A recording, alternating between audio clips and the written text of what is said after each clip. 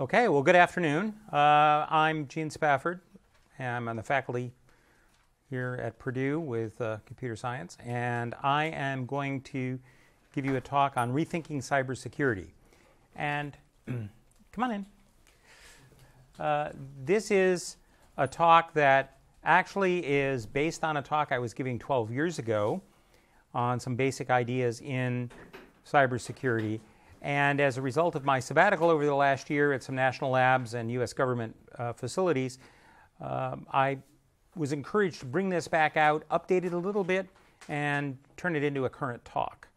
So the idea behind this is talk a little bit about what is cybersecurity and what are some things that we should be thinking about in the way that we conduct research in the field. So first question, if we're going to talk about cybersecurity, we sort of know what the cyber part is, but how about the security part? When we're talking about a system being secure, what is it we really mean by that? How is it that we can identify features that have to be in place, and what is it those features should provide? So we'll start with an intuitive definition. Right? Rather than trying to delve into a formalism at first, we'll start with something that's intuitive, which is a system is secure if it's protected against all forms of threat. I mean, I think that's something that you can sort of resonate with. You can look at and go, well, that seems like a reasonable definition of security. So what are the kinds of threats we have to worry about if we're going to apply this as a definition? Random hackers breaking into our systems? Yeah, we can do that most of the time. Sure, we can secure against that. Malware? Probably. We're seeing some problems with things like ransomware. Keeping those out, but mostly we're able to stop the tens of thousands of new viruses and other malware that appear every day. Nation-state sponsored hackers, special cases. I would say that there's nobody in this room who could secure a system completely to keep out someone who has the resources of a nation-state behind their efforts. UFO invasion? No. I don't think anybody knows how to protect our systems against that. So there's a threat category we can't deal with.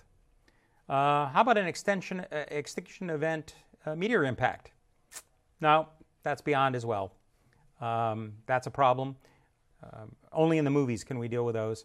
And interestingly, there was a news report about a week and a half ago that in approximately 7 years we may have to worry about this. Hey, 7 years, that's a long time. You'll get your degrees by then, I hope. So here's another kind of threat category that we don't know how to deal with.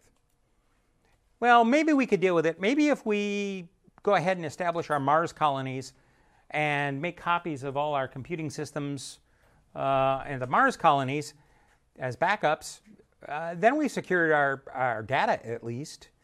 And no, we haven't, because eventually, we're going to have the heat death of the sun, and when that happens, the sun will slowly expand into a small red giant. The corona will engulf all of the inner planets, and goodbye to our data. Now, that's several tens, hundreds of millions of years away, so we've got a little bit of time. We'll probably be running Windows 12 by then, but nonetheless, it's a threat. So what this really kind of illustrates in a way is that cybersecurity, at least by the definition I gave to start with, isn't that helpful because we can't really achieve it. We cannot protect our systems against all threats. And it exposes an underlying issue. Security, at its heart, is really an economics issue. It's not a technology issue. Because we can think of all kinds of wonderful technologies, and we can deploy all kinds of wonderful technologies, but how much are we going to spend to minimize the risk to an acceptable level? We can never completely eliminate it, but what's acceptable as a level that we're willing to tolerate, and how much are we going to pay to get there? Using sort of conventional definitions, we can't ever get perfect security. Now, has anybody in here ever heard of Robert Courtney? No. Okay. Well, see, this is another issue that I have with the way we deal with security. We don't know our history. Robert Courtney was a major figure in the early era of computer security. He was IBM's first security manager, first security architect, and one of the early winners of the National Computer Security Award for the work that he contributed to the field. You won't find him published in scientific journals. You will find him cited in things like Internet Standards and a few other places. But one of his early presentations, he gave his 3 laws of security. And these are still important today. The first is that nothing useful can be said about the security of a mechanism except in the context of a specific application and environment. Something that is secure in one locale will possibly be meaningless in another. Something that we use, for instance, to secure your cell phone may be completely inappropriate and ineffective when applied against a legacy mainframe or a network router. Second, never spend more mitigating a risk than tolerating it will cost you. This is why we don't have, for instance, an uninterruptible backup power supply on every computer we own. It's something that we can tolerate, and it's cheaper than putting that UPS system in place. And the third one is something that people who work in technology do not understand well. It's a management issue. And that is, there are management solutions to technical problems, but no technical solutions to management problems. You can, for instance, set rules around how certain things are to be used to avoid harmful or potentially dangerous circumstances. But building technology doesn't solve some management problems, because those are management and people and allocation of resources and priorities and other kinds of things that the technology can't touch. So as you learn about the technology, you also need to think about context and about the people and mechanisms in which those technologies are used. So let's do another attempt at trying to define security, and maybe we can do a better job understanding some of this as context. And what I'm going to do is go back and look at one of the older definitions in the 1970s, 1980s, which was around the time that the Trusted Computer Security Evaluation Criteria, the TCSEC, or the Orange Book, was written, and a lot of research was done by various academics and government researchers. And the idea is to look at a computer system as a set of state transitions.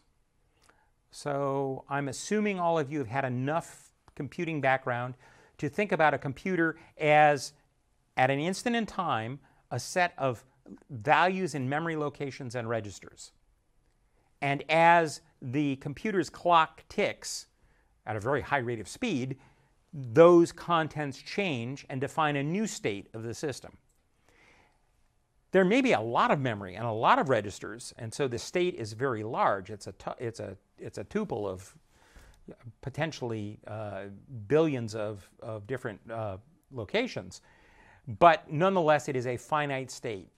And theoretically, we can define a set of allowed states where many of those memory locations maybe don't care. But we can define a set of states of the system that are okay. They're safe. And as the system executes and as it changes state, what we want for a secure system is that it always transition to another allowed state. So allowed state, allowed state, allowed state. Great. We never leave that. We're always safe. That is potentially a safe or a secure system. This implies that there are other states which are bad states, harmful states, disallowed states. And we don't want any of these to occur. We don't want to find at one of those time slices that the computer system is in one of those states. And this is, again, part of that definition of security. Stay in the allowed states, avoid the bad states. Not only avoid entering them, but we don't want to stay in them. If we go in there and we stay there, that's potentially a really big problem. The notion of allowed states was mapped to the notion of formal specifications of computing systems. Again, and this is back in the 70s and 80s, and to a little bit in the 90s. And the idea in software engineering was to build systems that stayed in the defined, allowed, specified states. And this applied to both system safety and security. If we allow the system to execute in a state that isn't in the specification, that's a fault. Some fault led to entering a bad state. And if that happens and it stays that way, or it produces the wrong kinds of outputs or behavior, that's a failure. And a failure in a system that we want to be secure, or a protected system, is a security failure. So all of this was formally defined. And you can find it in the literature. There's a whole lot of work that was done at this time to define software engineering terms and system construction terms and the idea of a verified system. Along with this came the realization that there are a whole set of undefined states. And these are states the system might enter. We don't know if it will or not, because, of course, the behavior of the system is undecidable. But these undefined states aren't specified. They're neither good states, for sure, nor are they defined disallowed states. Entering one might lead to a fault, might then lead to misbehavior, but we don't know. You could also think of these undefined states as I don't know states. They might not be bad, but they're not necessarily where we want to be. And undefined states, it's possible we could enter the execution in an undefined state and then return to a good state without ever entering a disallowed state. And so they're kind of, well, we don't know, but they're not bad. But still, they lead to okay results. This is what most software probably looks like. And I'm limited by the amount of space on the slide to actually show the undefined states. Because when we're talking about potentially billions or trillions of memory locations and components in the execution of a program, executing at many millions of instruction cycles per second, it's very difficult to say exactly what all the allowed states are necessarily. And current software in all its complexity and components is undoubtedly largely undefined. In fact, I would argue, and I think we can safely say, that for most software you use, everything is undefined, because vendors have never done a formal specification. You have never seen a formal specification for Word or Excel or Safari or whatever, Android, whatever you're using, in all likelihood, because they haven't been done. We have general requirements, which are a first step, but no detailed specifications to say exactly what the good states and the bad states are of the system and how it should behave.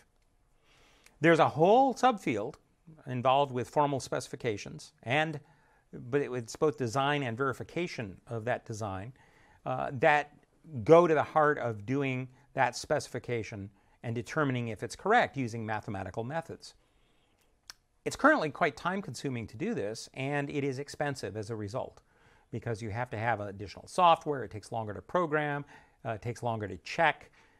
It's much more difficult to modify after a system has been designed and built, because you have to go back and redo all of the verification, and it requires some extra expertise, among other things.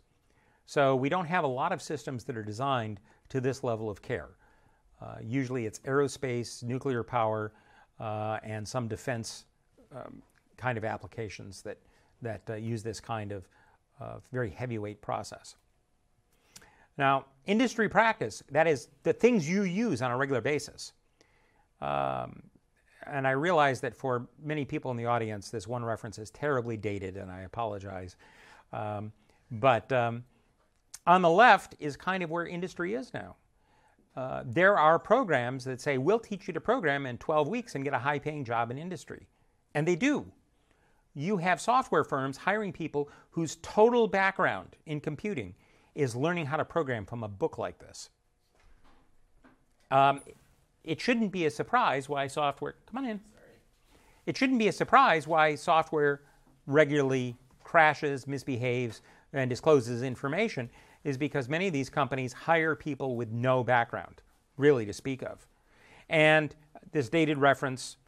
If you go to Netflix and you get the movie Jurassic Park, I assume it's on Netflix, but you watch it, you'll see that there's the eccentric billionaire who spares no expense to recreate dinosaurs, buy an island, and equip it with an amusement park.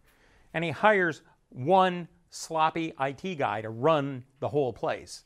And of course, disaster ensues and hilarity and T-Rex.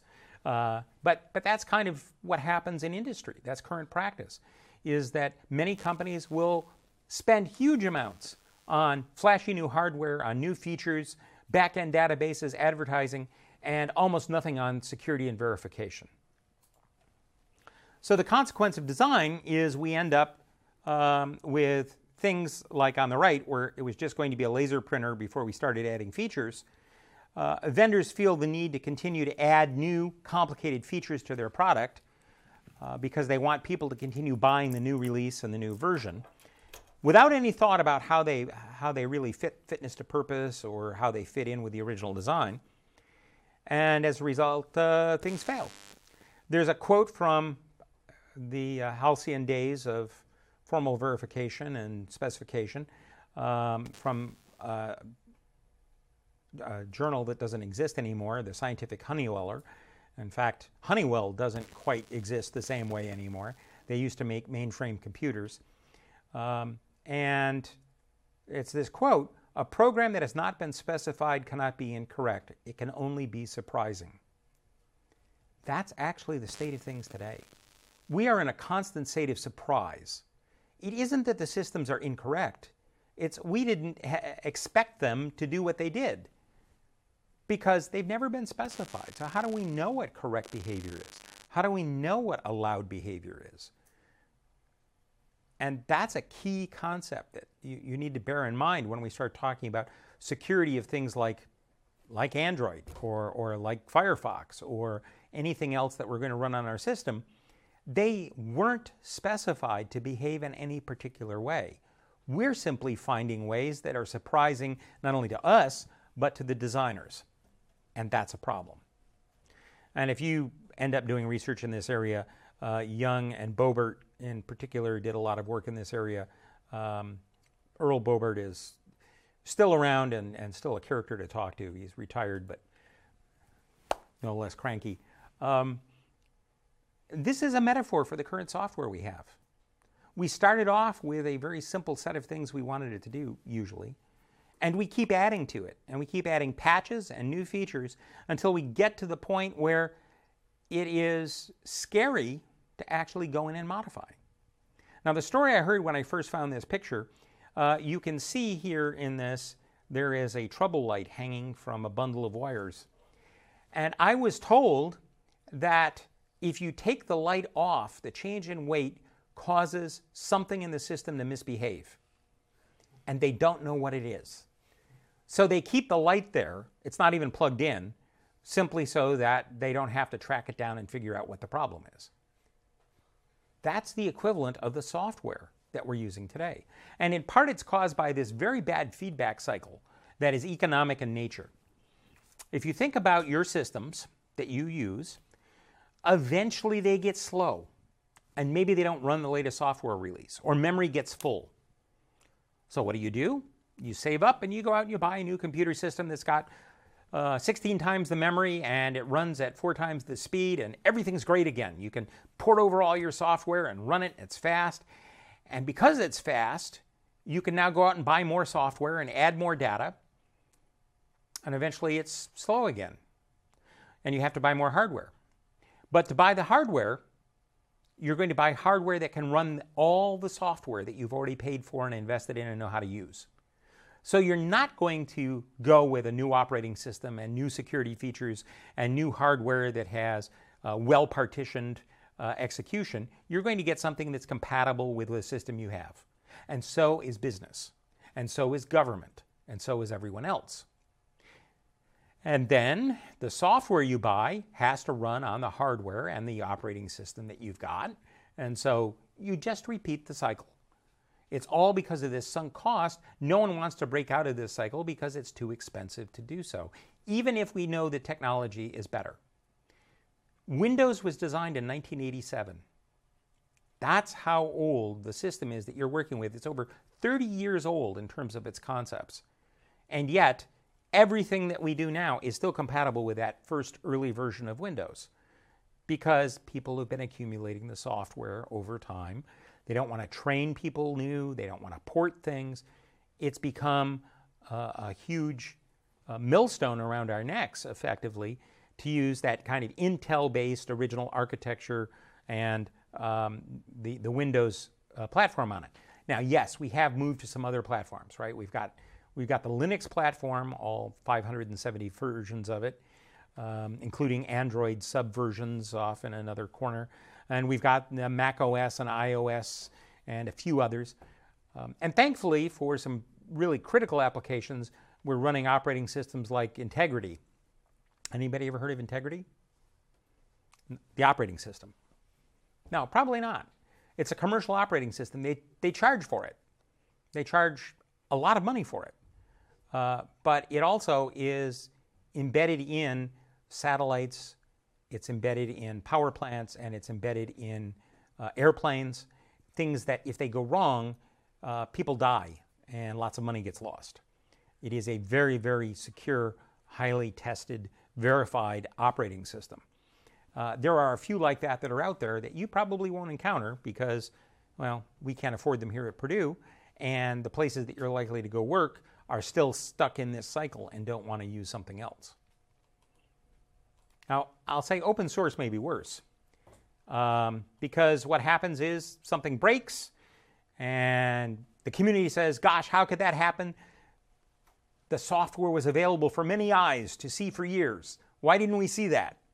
Well, the answer really is because most people are figuring out how to port the software to their new toaster rather than looking for problems in the existing software.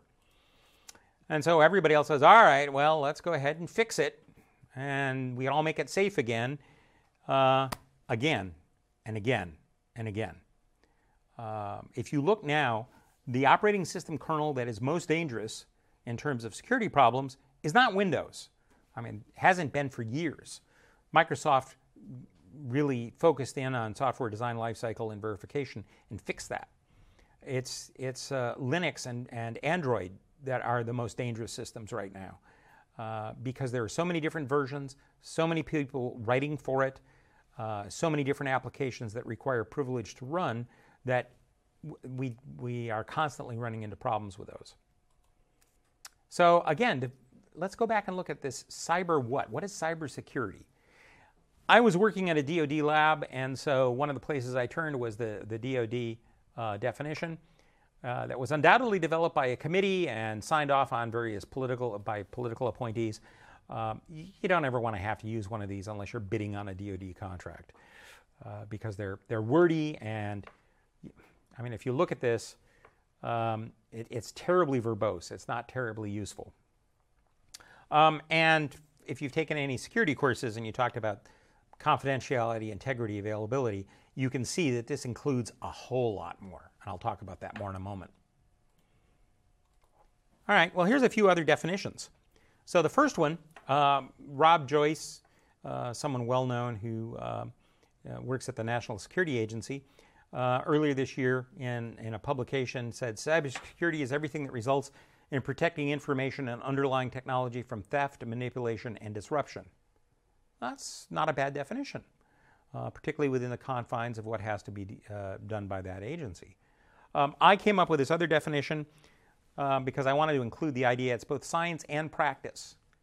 And it's protecting information and information processing components from misuse during their design, creation, transmission, storage, transformation, use, and disposal. So when you take a class such as 526 being taught by Professor Garman, there are aspects in there about how do we securely dispose of computers and electronic media. How do we design them? How do we buy them? These are all issues that go into a definition of security. Back in the 70s and 80s, and still to this day, we have the notion of assurance. And assurance is the science and practice of increasing our confidence, that is our trust, in the information security of a system. And that's related to what we do as security, is the idea of how to assure the security. We need to use both security and assurance together because we can't have perfect security, but we can increase our trust arbitrarily. And I included here, I was reminded of this in a conversation a couple days ago. Back in 1990, Simpson Garfinkel and I came up with this definition that a computer is secure if you can depend on it and its software to behave as expected, which is sort of similar to the first definition that I started off the presentation. But it's how the definition has evolved, and my own understanding of security has evolved over time. So that assurance bit, that trust bit, is something that was focused on for quite a while. We talked about cyber trust, we talked about cyber assurance throughout the 90s and the early 2000s, and I just included here some dictionary definitions of what trust is. And trust seems to fit with both the definition that I gave back in 1990 and the idea of trying to increase our trust in a system's security. Is we want to believe in the truth, the reliability, and the strength of the system. We want people to be able to use it and value its behavior and understand how it is. That if we put something into the safekeeping of the system, we can depend on the system to provide for it. And we aren't simply relying on luck. So for that trust alignment, for that ability to have that assurance and trust, I put this in here to stress, this goes back to Courtney's laws, the idea of trust alignment. Because when we're going to say we're going to trust something in the system, we have to be sure we understand what trust means. Each of us as individuals has values and goals about the things we want to do, about the information we have. There are things that I value as information that I want to protect. Okay. My employer, in this case Purdue University, also has things that it values and wants to protect. Your grades, for instance. My payroll information, not so much. Your grades, much more. These are things that are valued and okay. And then there are social and government goals and values about what we hold dear, what is legal, and those kinds of issues. And all of these exist out in the world. And what we want to do is have this ideal trust alignment so that at least as far as systems go, that whatever the system supports and enforces, it does for all of these where they overlap. So that what it protects on the system are my goals and values, and Purdue's goals and values, and society's goals and values, rather than just some of them. But that's the problem, is that most vendors don't have a good conception or a way to tailor the system, and you end up with something that supports a very divergent set of values and goals. Usually, not always, but usually, it's the values and goals that the programmers have, which may not be yours. If those programmers or their supervisors happen to be working for a criminal enterprise or another government, which are sometimes the same thing, what you get is a system that may not have any correspondence with your values and goals. It will be a system that you can't assure because you don't know what it's intended to support. And this gets back to the idea of specifications again. We have a problem because, once more, the vendors aren't telling you what goals and values they're supporting. The only goal and value that's immediately obvious is confuse the user with a 50-page end license agreement and get your money for the next upgrade. Well, those are not necessarily values that we're going to embrace, and they certainly don't represent the full universe of values that we want to have in the software. We don't have anything expressed that we can measure, that we can check against. And they are especially bad in a business or work environment where my values are based on me getting stuff done. I'm supposed to either write a program or turn in something for a grade or evaluate a proposal. The employer has security regulations about what I'm allowed and not allowed to do to get my work done. I have to have passwords that are 93 characters that include 15 special characters and a blood type. That's not going to support my work and getting work done. And if those don't match the underlying law and policy of where I'm working, it gets even worse. So we have a real problem here in assuring systems because we also don't have an understanding of what to trust and what the values are. And then, how do we compound trust? How are we going to do this?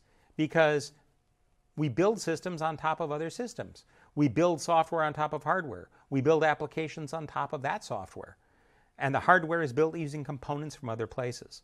So we have this problem of compounding different items together and understanding anything about trust, assurance, or security of the end product.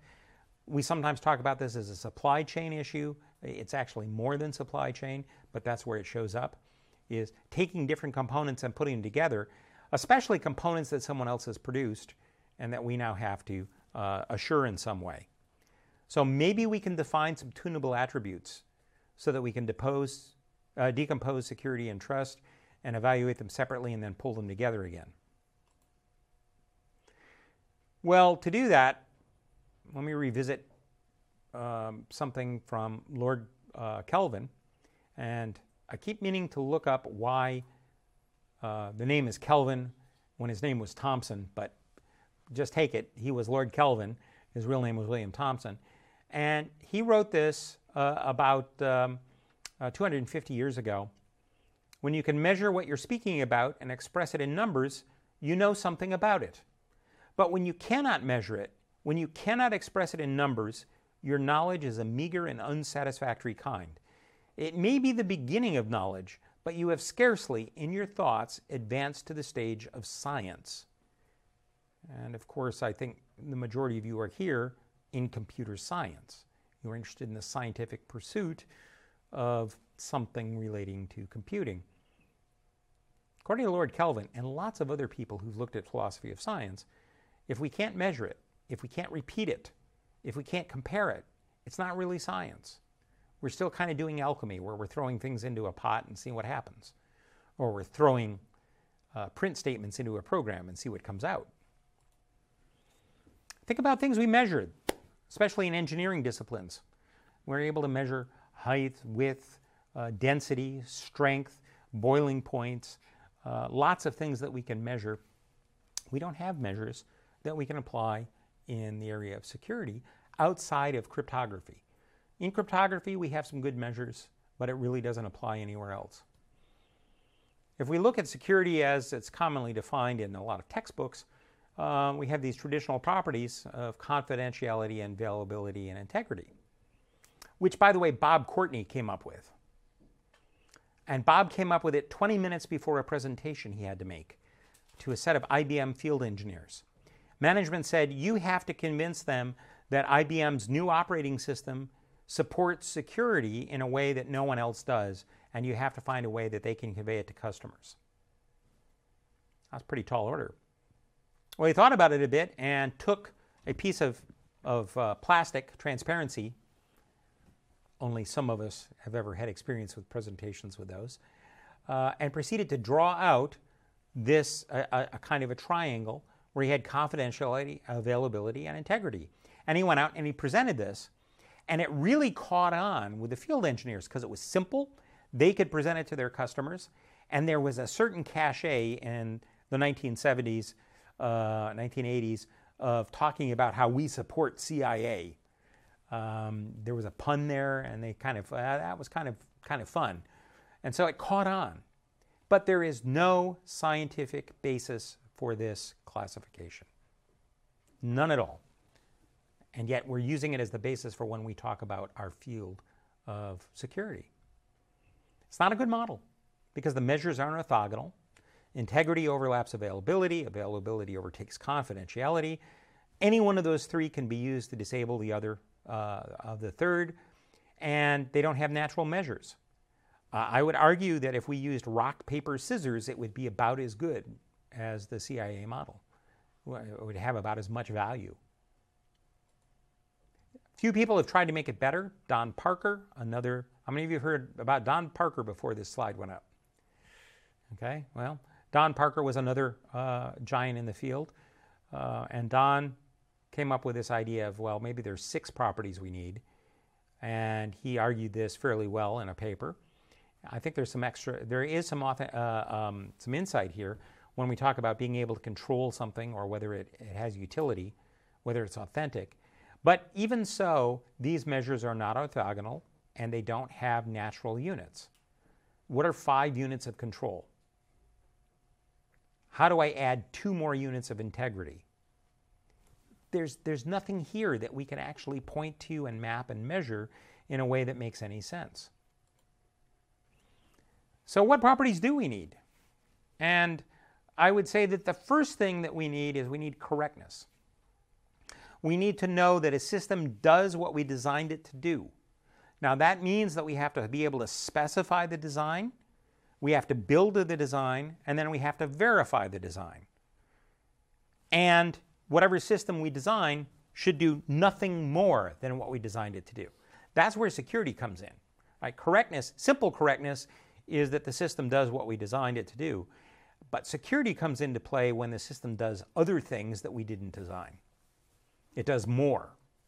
And sometimes it does more that we didn't plan on. But I would say that correctness is the first property, the fundamental property that we have to have.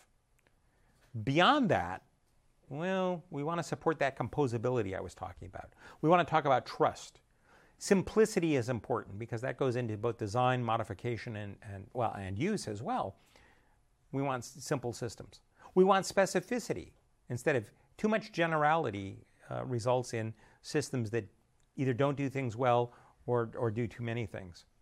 And limiting the interactions of the system, both to what's currently out there and to anything new we might introduce. Other features that we might want, and I've included some here about for access control, interface, resilient failure modes. So if something goes wrong, the system just doesn't roll over and give up everything. Standardized hardened functions, non-subvertible auditing. There's a whole set of features here. Are they necessarily first-order features? I don't know, because I can't give you an exact list. This is a research agenda that needs to be pursued. And it needs to be pursued soon. Because if we don't know what security is and what the important features are, we are going to continue to build systems that fail. And that's a fundamental problem. I don't know anyone who's really focused in on this. This is a DARPA level project, and I just haven't seen anybody take this on yet in a meaningful way. To come up with properties that are measurable and well-defined, they have some context that fits, so that we can take 2 systems, measure a quantity, and say that one is better than another, or worse than another, or that they're equal, according to some measure, that then, if somebody on the other side of the world takes the same 2 components and applies the same measurement regime, they get the same results. Because if we get different results when different people try the experiment, that's not science. That's luck. It's random. So we are not to that point as a field yet. Now, I'm not terribly disappointed by this, because one could argue that security really as a focus area is less than 50 years old. That's not quite 2 generations. And we're still learning in the area of mechanical and structural engineering, for instance. And that's been around for about 3,000 years. So we got a ways to go yet, but we really need to focus on this if we're going to have it as a science rather than an art. So let me give you some takeaways from this, some things that I would say are conclusions that I can draw from all of this. The first is one size doesn't fit all, and this is an important principle, and it really relates back to Courtney's 3 laws. And unfortunately, we don't recognize this in practice. Everybody wants to have a general purpose system. Everybody wants to build on top of Linux or Windows, or in a portable system, IoT, we want to build on top of Android. So it's not a matter of fitness for purpose. It's not a matter of tailoring for need. It's not a matter of limiting. It's a matter of, well, it's free or it's cheap and we already have it and somebody else has used it and we can reuse their code. That's not good reasons to build something to make it secure. I have this picture on the right. That's an actual artifact. I'm not going to call it a tool. That's made by the Wenger company. You can order it through Amazon. In fact, that's where I got the image. You've seen Swiss Army knives, I assume. No respecting member of any military would carry one of these. It has one of everything that they make and every possible tool, plus a whole lot others that they just thought of. It's just including a radio transmitter and left-handed scissors and all. It's just incredible. It's very pricey too. But as I look at this and I was going through this, you could take apart your automobile or build a house with one of these. It's got all the tools. But would you want to? Not if you knew what you were doing, because you wouldn't do a very good job and it wouldn't be very fast and you'd probably bruise your fingers pretty badly several times along the way. But this is what we do with saying, oh, we're going to build everything on top of a Linux Android base. We have this thing that does everything, including many things poorly, and the fact that we already have it means we're going to use it. That's not the same as having a toolbox of tools specially designed for the purpose at hand. So I would argue to you, this is one of the problems that we have, is this economic issue that we haven't yet learned how to overcome. And I'm not suggesting that your next homework assignment, you design a new operating system to do it. That's probably overkill, unless it's an operating systems class, and then maybe you might get extra credit. But we should start thinking about the assumptions we make in building everything on top of Java or C++ on top of an Android platform. That's not necessarily good craftsmanship. Second, quality first. There are a lot of things we can overcome by going back and patching, but quality is not one of them. Every time you apply a patch, the quality actually goes down. And if you don't get it right at the beginning by doing careful design, you really can't recover well from that at all. And we've learned that in the physical world, as by example here, but we've also continued to learn that in the virtual world. Third, if you don't specify what you're building, you're stuck with whatever you build. And that means whatever bad side effects it may have. This looks beautifully done. Probably reinforced concrete, nice rail. The next time the train comes through, it's not going to look as nice. They're stuck with it because they didn't really think about what it was they were building. Fourth, this is a variation on the classic picture. Software is not something that can be added in after the fact. You have to think about security when you do the design.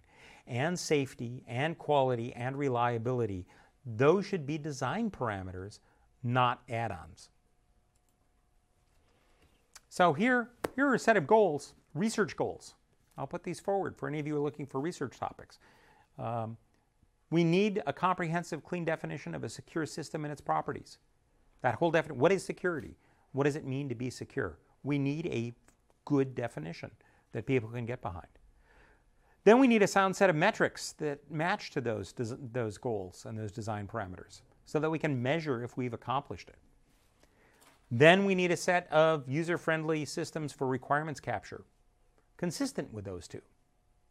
Then we need a set of specifications, development, and testing compatible with number 3. Then we need coding systems that are compatible, that also support maintenance and aren't really painful to use. I've used some painful tools. Wouldn't wish it on others. And then we need V&V, verification and validation tools that support 4 and 5. And all of this with user-centric design. And this is the goal state. This is where we'd like to be. This is aspirational. This is where we should be as a field. But until we have these things, we can't get there. If all we do is continue to add on to and patch existing things with existing languages, existing compilers, everything's built with a GNU C compiler on top of Android using C++, we're never going to get there because we're going to inherit all the old problems and be blind to some of the ones that are there. I leave it to you because many of you in this room are the ones who are going to go on and define what security is. And the question is, how are we going to define it? I haven't given you a final definition, and I don't think I can because it remains to be done. That is really at the heart of this. How are we going to define security? And with that, I'll say thank you, and I think we have a few moments if you want to have questions or comments.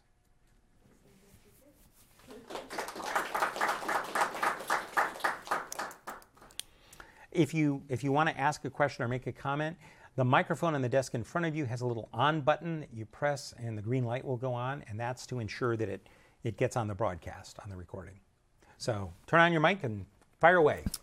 If we are making a standard based on security, that would be done by which system has the most vulnerabilities compared to the other systems, or maybe the rate at which these vulnerabilities occur. But if that's constantly fluctuating, it's a difficult question in general. It's almost like trying to put a standard on technology in its current state because it's always going to continuously move. So I feel like we would need a new technology that could evaluate the current existing technology because it needs to be dynamic. Dynamism certainly is going to be important in evolution. We do have standards that evolve. But I think part of the problem there is lumping everything together. We need to look some at threats.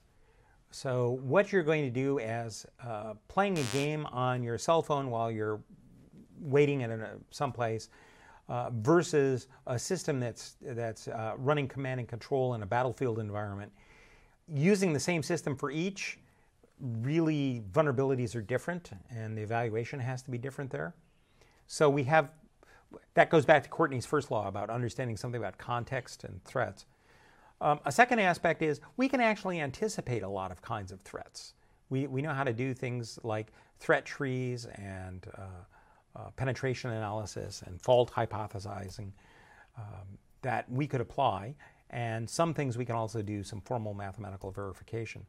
So I don't think the problem is quite as big as what you may be envisioning, but I don't know that it has a single overarching solution either. I think we're going to have to carve off parts and start looking at those. Maybe real-time systems is one thing and portable systems is another. Maybe. I don't know. I've been looking at this problem for a while and I don't think I'm up to it. I'm hoping somebody else is. Other questions or comments? All right, well, thank you. Remember to sign in on the sign-in sheet if you're registered for credit and do that each week.